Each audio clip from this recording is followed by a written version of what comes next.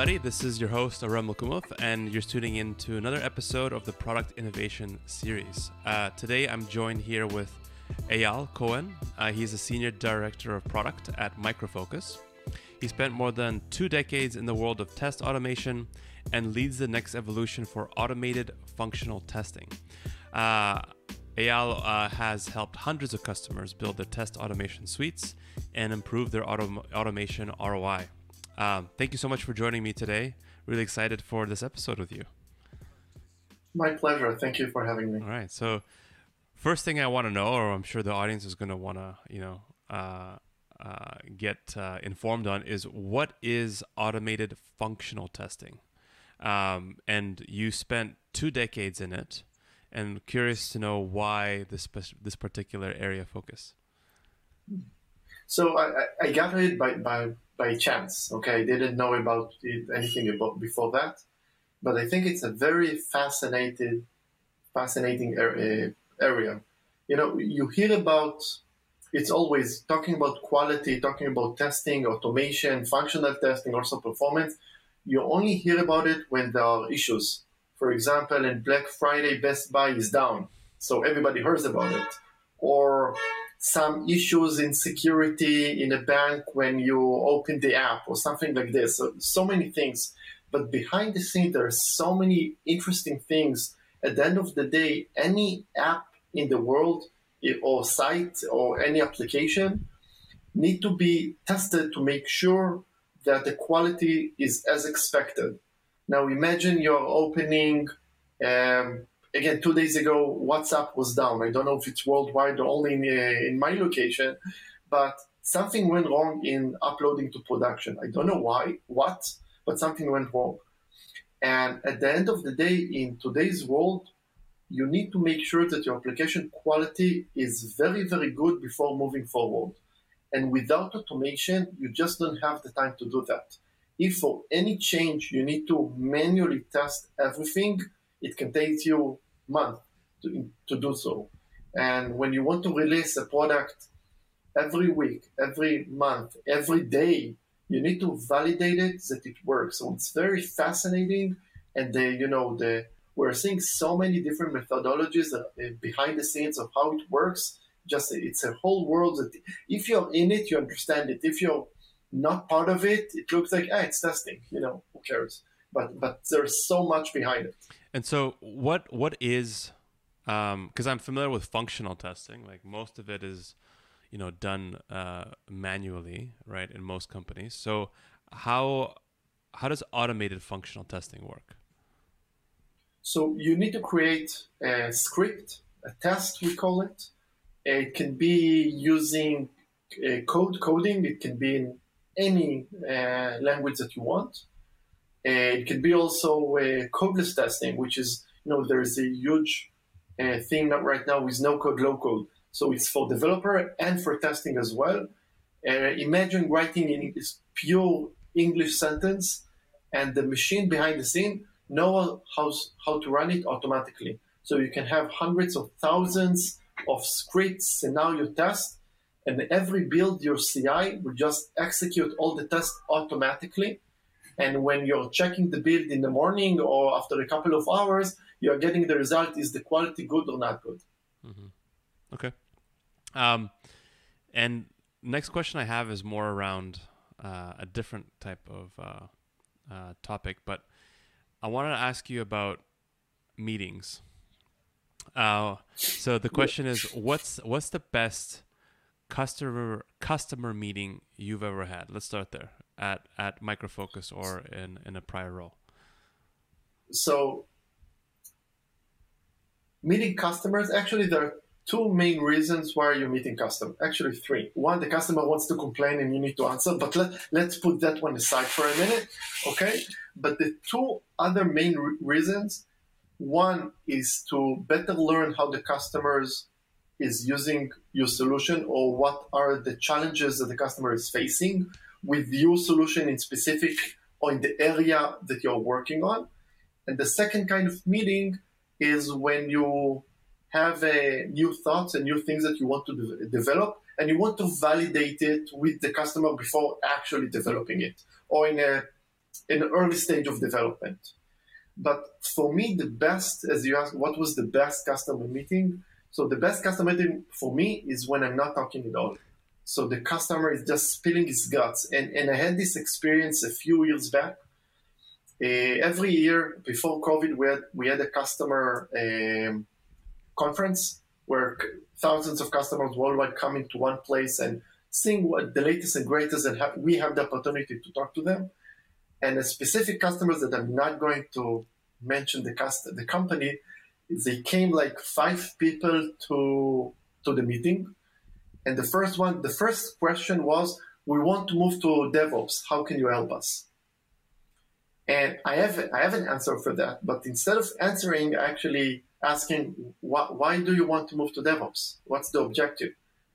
And he said, we want to move faster. And another one from the company said, no, we don't care about fast. So for like an hour, I just laid back, sit down, and they argue between themselves why they want to move for DevOps. Okay? And at the end of the meeting, I was so amazed of their internal conflict, and I learned so much out of it. And actually, they came to me and said, you help us so much. So I didn't say anything. I just, ask you, what do you want to do? Yeah. And he said, sometimes this is what you need to hear.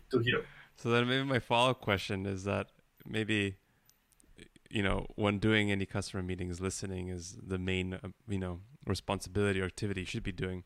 But in other circumstances, what do you need to do to always ensure that you're extracting the max amount of value during these type of meetings on both ends?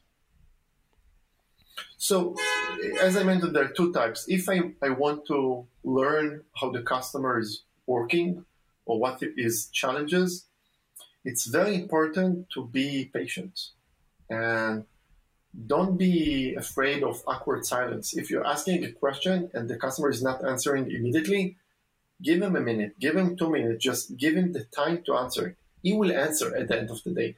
Don't put anything in his mouth. Don't say, oh, maybe this is your challenge, or maybe you're using it like this. No, give the time, give the customer the time. All customers love to talk. Give it, be open with them and make sure they're feeling heard. Okay. And if I take it to the other point, when, let's say I want to validate the new solutions that we're building, don't lead the customer to the directions that you're already thinking about. Do you think it will help you to do that? No, don't do that. Leave the question open and let the customer understand whatever he understands from what you presented. Don't lead him anywhere that you want to go. And as a product leader, when going into these meetings, actually, before I ask, how frequently do you do these? Is it on a monthly? Is it on a quarterly basis? Is it like time to your product roadmap, release schedule, or strategy planning sessions? We're doing it all the time. Okay, all the time. We have many, many customer meetings. In most cases, they are coming to us. If the sales rep is coming to me, hey, I want you to talk to my customer and talk about the roadmap and so on and so forth. We are taking the opportunity and taking the meeting to where we want to take, not just answering, presenting the roadmap. Said, oh, we have an idea. What do you think about that? Or before talking about any customer meeting, I'm talking about the challenges. I'm starting with the challenges. And over there, I can understand if the customer relates to what I think or has different challenges. And this is where I'm taking this direction. But this is, we have several meetings every week. But before we release and develop a new solution, we are proactively engaging some of our customers to get their feedback and to make sure that we're doing it right. For example, COVID completely changed the way how we interact with customers. Before COVID, we went to many customer on-site meetings. Now most of it is virtual. But even, now that COVID, I'm not saying it's over, but it's, more stable, we are trying to do, we call it a customer tour. I'm living in Israel. For me to go to the US, I'm not going to visit one customer. So in 5 days, I'm trying to meet 10 customers, 2 customers a day. And for me, this is something that I'm, currently planning for the next couple of months, having the opportunity to go and talk to customer on their ground. and usually they're much more open than on like 45 minutes in a virtual conversation. And usually what even helps taking them to dinner, usually they're more open right after that. But yes, That's when they tell you the truth, right?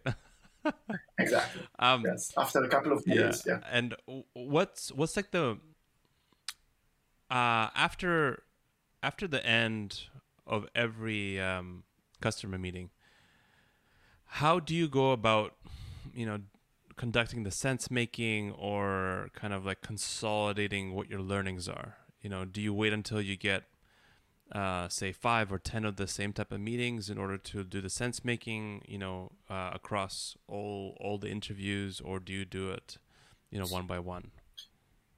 No, actually, I'm waiting. Because if you do it one by one, first, it will take you so much time to do that.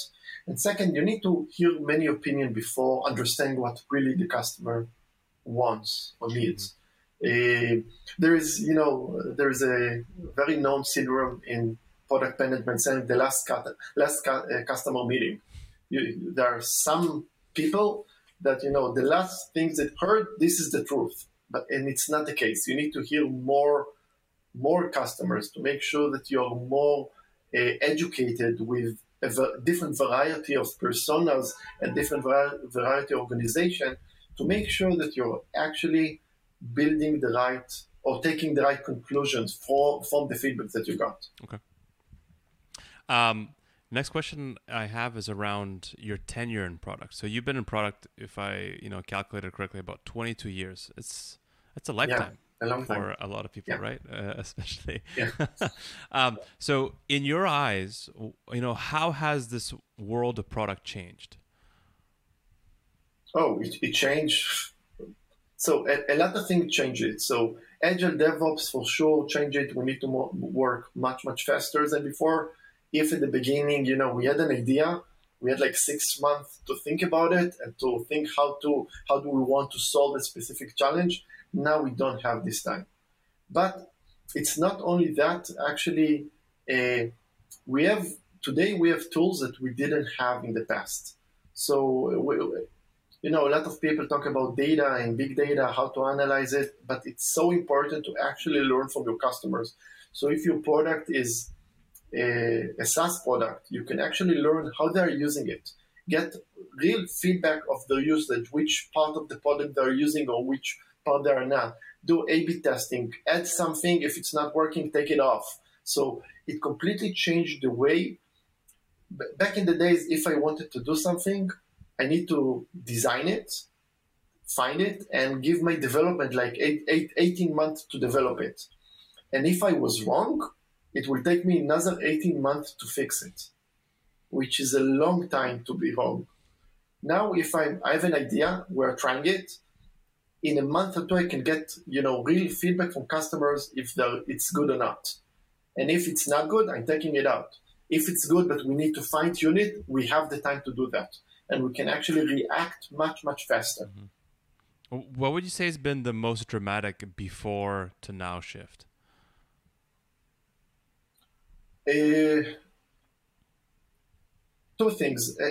First thing is the time that we have to design or think about thing or validate thing.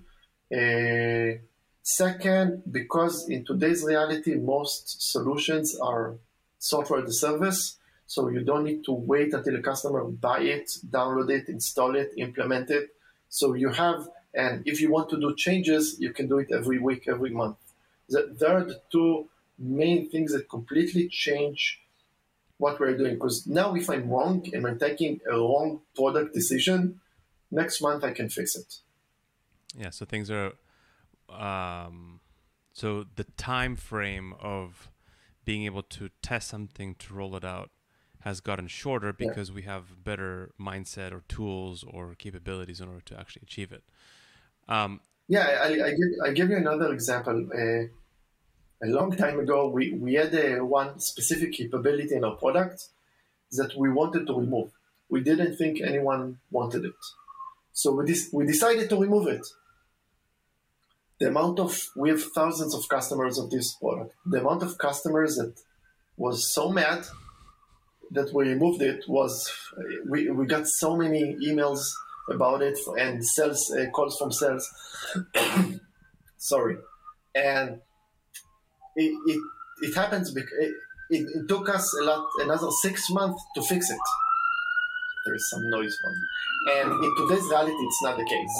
So first, we'll know if they are using it or not because we have the data for it. So we'll be much more educated to take the decision. Then, even if we are wrong, we can fix it in a week or two, not 6 months.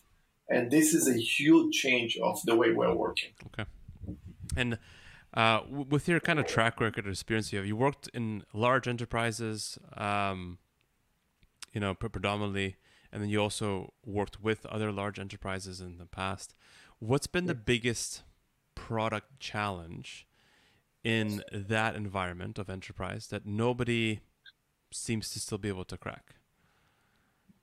So I don't know if nobody is able to crack, but there are two completely different questions.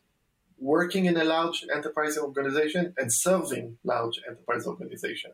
So when serving large enterprise organization, I think the big challenge that every organization think they're the most important one. Okay? And they're thinking that any request that come from them must be applied now or yesterday. And they need to realize that it's not always the case. You cannot answer any request from any customers because this is a great way not to take the product to the right direction. So working with big companies is very challenging. And working in a big company is also very challenging because there are so many bureaucracies around the scenes that you need to follow that sometimes slow you down.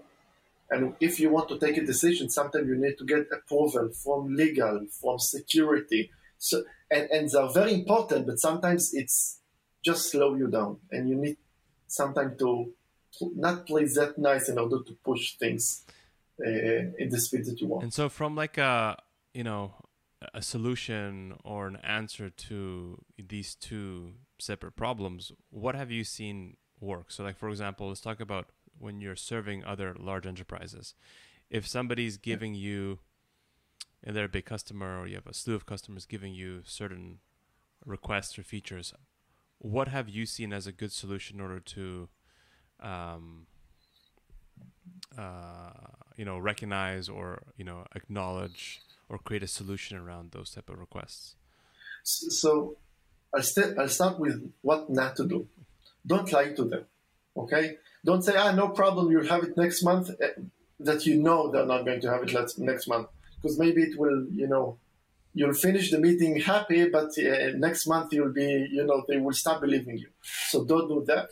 But be honest with them, but be realistic when you talk. Sometimes when customer requests something, they don't know exactly what they want. You need to steer them to the right direction. Maybe customer may say, I want this capability.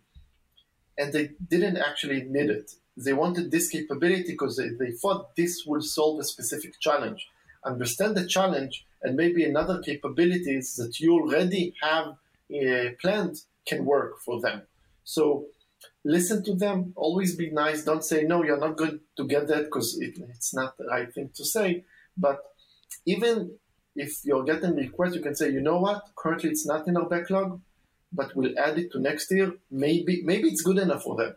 Maybe anywhere they're not planning to upgrade in the next 12 months. So be patient, listen to them, and make sure that they understand that you're here for them to listen and to help, but they are part of a big ocean of customers that you need to serve.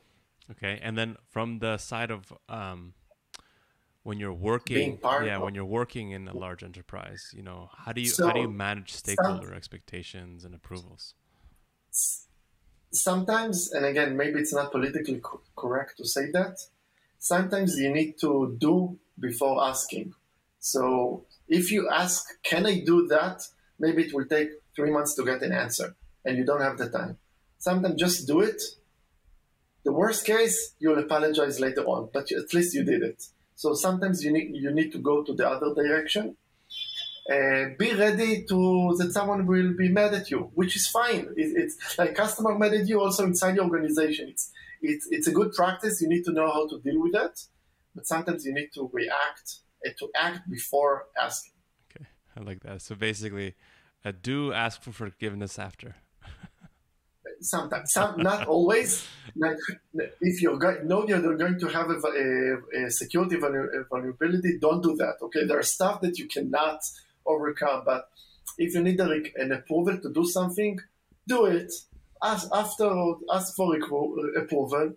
Worst case, they will say, "Oh, why did you do this?" And said, "Oh, I'm sorry, I didn't meant to," and go on. They're used to it. Mm-hmm. Okay.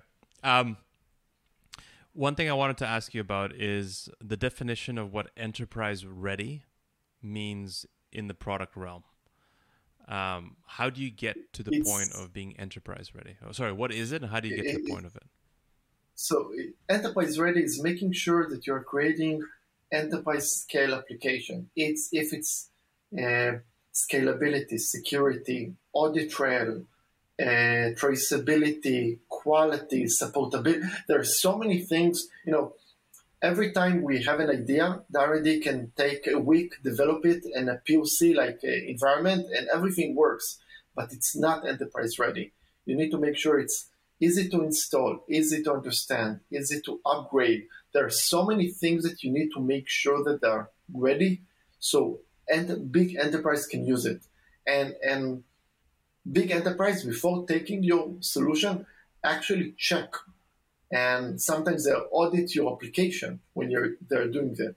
So you need to make sure that you have all the security checkpoints in place and all the audit capabilities in place. And sometimes they even want to see all your test documentation to make sure that you validate the application. There are so many things to do. This is why when I'm looking at startups that are developing every week something new, sometimes I'm jealous of them because they can try they don't have enterprise customers, that they don't have this, on their back, a lot of things to validate. But we're serving mostly enterprise organizations. So every solution that we have, that we're creating, we need to validate it in so many angles to make sure that our customers can use it. Because if we provide, for example, a huge bank in the US, a product or a service that has security vulnerability, it's going to be a huge issue for us. In today's, right this year or this month or whatever, what's been the biggest cause of concern for enterprises? Is it cybersecurity issues? Is it these exploits that you just mentioned? What have you seen as becoming the larger mandate from enterprises when it comes to working with companies like Micro Focus, who are enterprise ready? There are many, but if I need to choose two, one is security. It's the number one for sure. I'm sure you remember last year we had the Log4j issue worldwide, not us, and the amount of scary customers that thought that now their entire business is going to fall down, it's enormous. Okay, so security is number one. This is why specifically we are doing security scan every build for every product, and if we're finding something, it's get a 911 urgency in the R&D to fix it. So security is one. The second thing is quality. Enterprise customer expect that the product will work perfectly. Okay? Unlike startups that are, it's not working, never mind, you'll fix it later. It's okay. Enterprise doesn't accept these quality issues. And in the past, sometimes when we released product that had some quality issues, wow, it was a nightmare. So every customer meeting was very, very hard. Okay? So those two, there are many more, but those are the two big ones that we need to validate that they're actually as planned. Have you ever had or come across any circumstances at in your role that you were able to skip the enterprise ready kind of like class and go with maybe more of a scrappy startup approach to building out the solution? Sometimes at the beginning of new solutions, for example, if we have an idea and we want to validate that it works, so we're releasing it we can call it technical preview, we can call it beta. There are many names for it, but we're releasing it. It works, but it's not fully enterprise ready. So when we're talking to customers that you can use it, okay, usually at that stage it actually doesn't cost them any money to use it, so they cannot complain that much. But we are getting feedback on the solution itself. If the feedback is good and we decide to take it to a more enterprise level, then we are filling all the gaps between it. Okay. I want to change to something you mentioned in a last conversation we had, which I really liked, and I wanted to explore it a bit more. It was something you said around meaningful, viable, loved capabilities. Yes, instead of MVP, MVLP. Absolutely, because we all know what MVP means. Okay, it's minimum valuable product, but sometimes it's not good enough. We want to make sure that the customer enjoy using the solution. It's not just bringing the right capabilities; they actually loving using it. So every time we are developing a solution, if it's a new product or new capability in the existing solution, we said, what will engage the customer? What will the customer will enjoy doing or be happy to do? Just trickle the thoughts and saying, if the customer had it, it will of course, it will have the capability, but they can actually drag with it with his co-workers and stuff like this. So we're looking to the things that will make our customer love our product, not just use our product, which is so crucial, especially when we want to make sure that our customer will continue renewing our software. And this is the way to create champions and people who actually love your solution. And so how do you determine whether or not something is going to be lovable or an MVP, right? Because I want to understand, how do you put that into use? How do you determine the success criteria for something that is going to be loved? We talked at the beginning at customer meeting. Usually it's during customer meeting when it can be, if we're showing a customer for the first time a solution, we see where his eyes whoa, we see his reaction. And if you already use the solution, when we talked about it, as okay, how was it? Which part did you enjoy using? Which part actually make your job easier? While talking to the customer, you can understand where is the right place for him to go. Okay. I want to talk about product-led growth. So something that has been talked about a lot now in the last, I would say, year or two. It's become quite popular. Yeah. A lot of people have been trying to implement it. Some succeeded, some failed. What I want to ask you, maybe this isn't relevant 100% for enterprise only, but just from your experience, I want to get your perspective around how can you actually successfully change your product to actually achieve the approach of product-led growth? So I think for enterprise, not only for enterprise, but this is the most, I would not say easy, but the most approachable way to get most of your product at the end of the day. If you have solutions that coexist together, you need to know how to promote each one from the other. And for example, again, I don't want to drill down to our solution, but now we're building a new platforms that will gather 7 different services. We are putting a lot of thoughts how to promote each service from within the platform, because customers don't need to buy the entire platform, all the 7 services. They can maybe start with only 3. So if they're starting with 3, we need to help them and show the added value of the others. Now, it's not marketing inside the product. It's not that. Customers hate marketing inside the product. But if we'll show them, if they had additional value, then they can actually get more of our solution. This is a great way to do that. Sometimes we are doing it by promoting something for free. You can use it for 30 days, don't pay us. If it's good, then talk to us or we'll talk to you. But we need to show the added value of the services combined together. and to promote within one services the different capabilities that we have. Okay. And I think this is very important to enterprise, not only to enterprise, to everyone, because we know marketing is difficult and everybody is lacking sales rep to talk to customers and customer success. Your customer already have the product. If they can understand how you can help them more from within the product, this is the easiest way to get more customers or to get the customers more usage from within. And are there any circumstances that you could think of when you should not go PLG?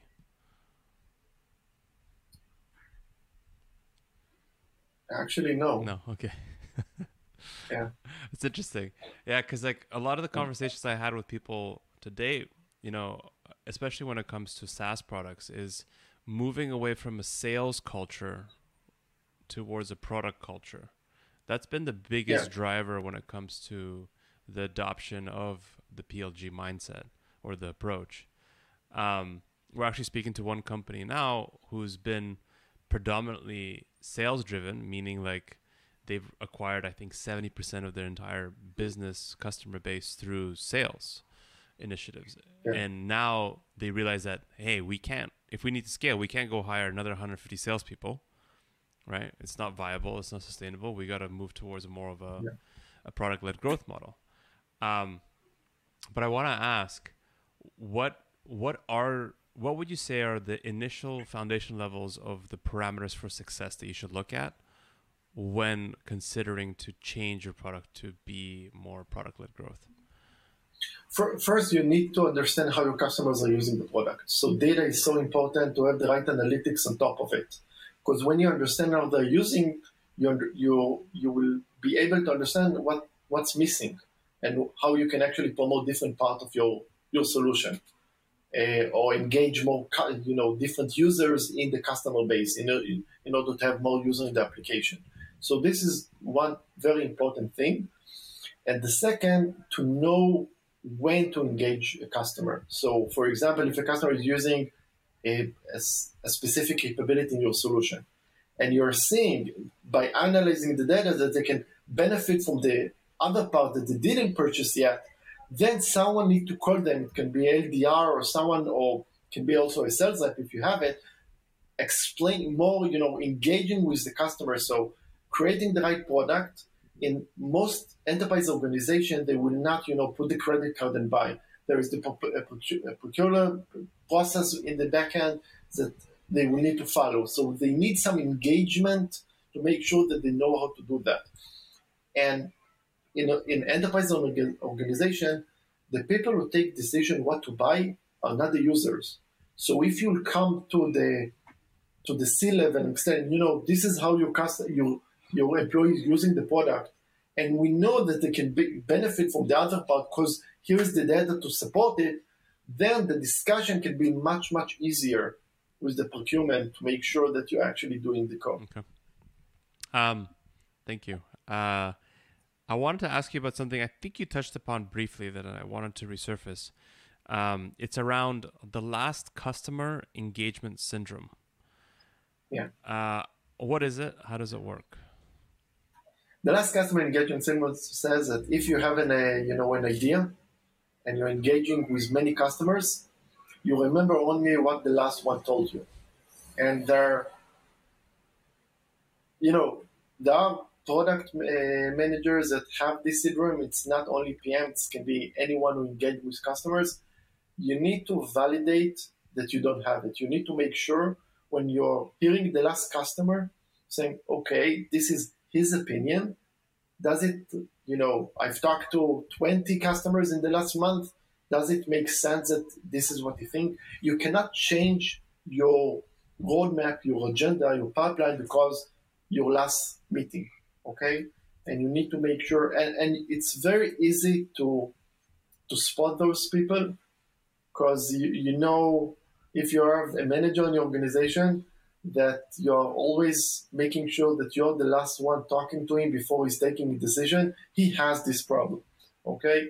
And it's exactly the same with PM. We need to make sure that you're not remembering only the last call. It's the most simple things to do because this is the last thing you heard, but you need to, strain yourself to make sure that you're validating and making sure that everything comes together. And how do you do that? Is it just being a bit more Conscious. conscious? Just be conscious. Okay. Yes. Right.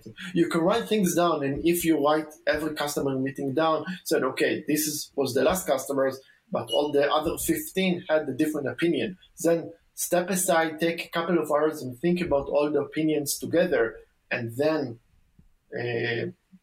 take your conclusion after that. Okay. I want to jump into this fireside format of quick questions and answers. Okay. So the first question I have is, how do you ask better questions when it comes to building product? Leave the question open. Don't say, okay, did you like this capability? Leave like open questions and give time for whomever you're talking to answer. Okay. What have you become better saying no to over the years?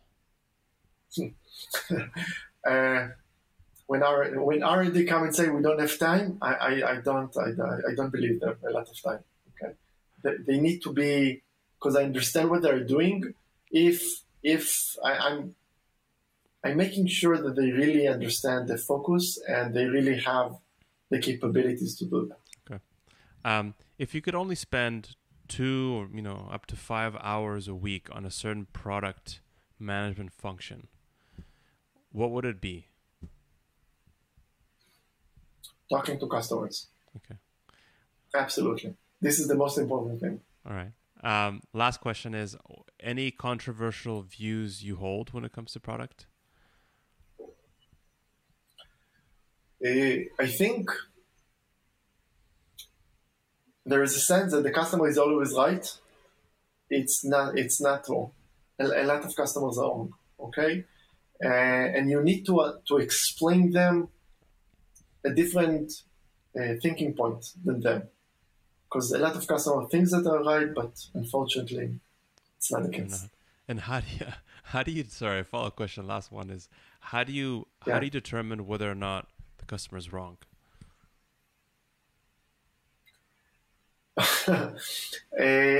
With a lot of follow-up questions and trying to understand why he got to a specific conclusion. Sometimes he reach out a conclusion before understanding the entire agenda.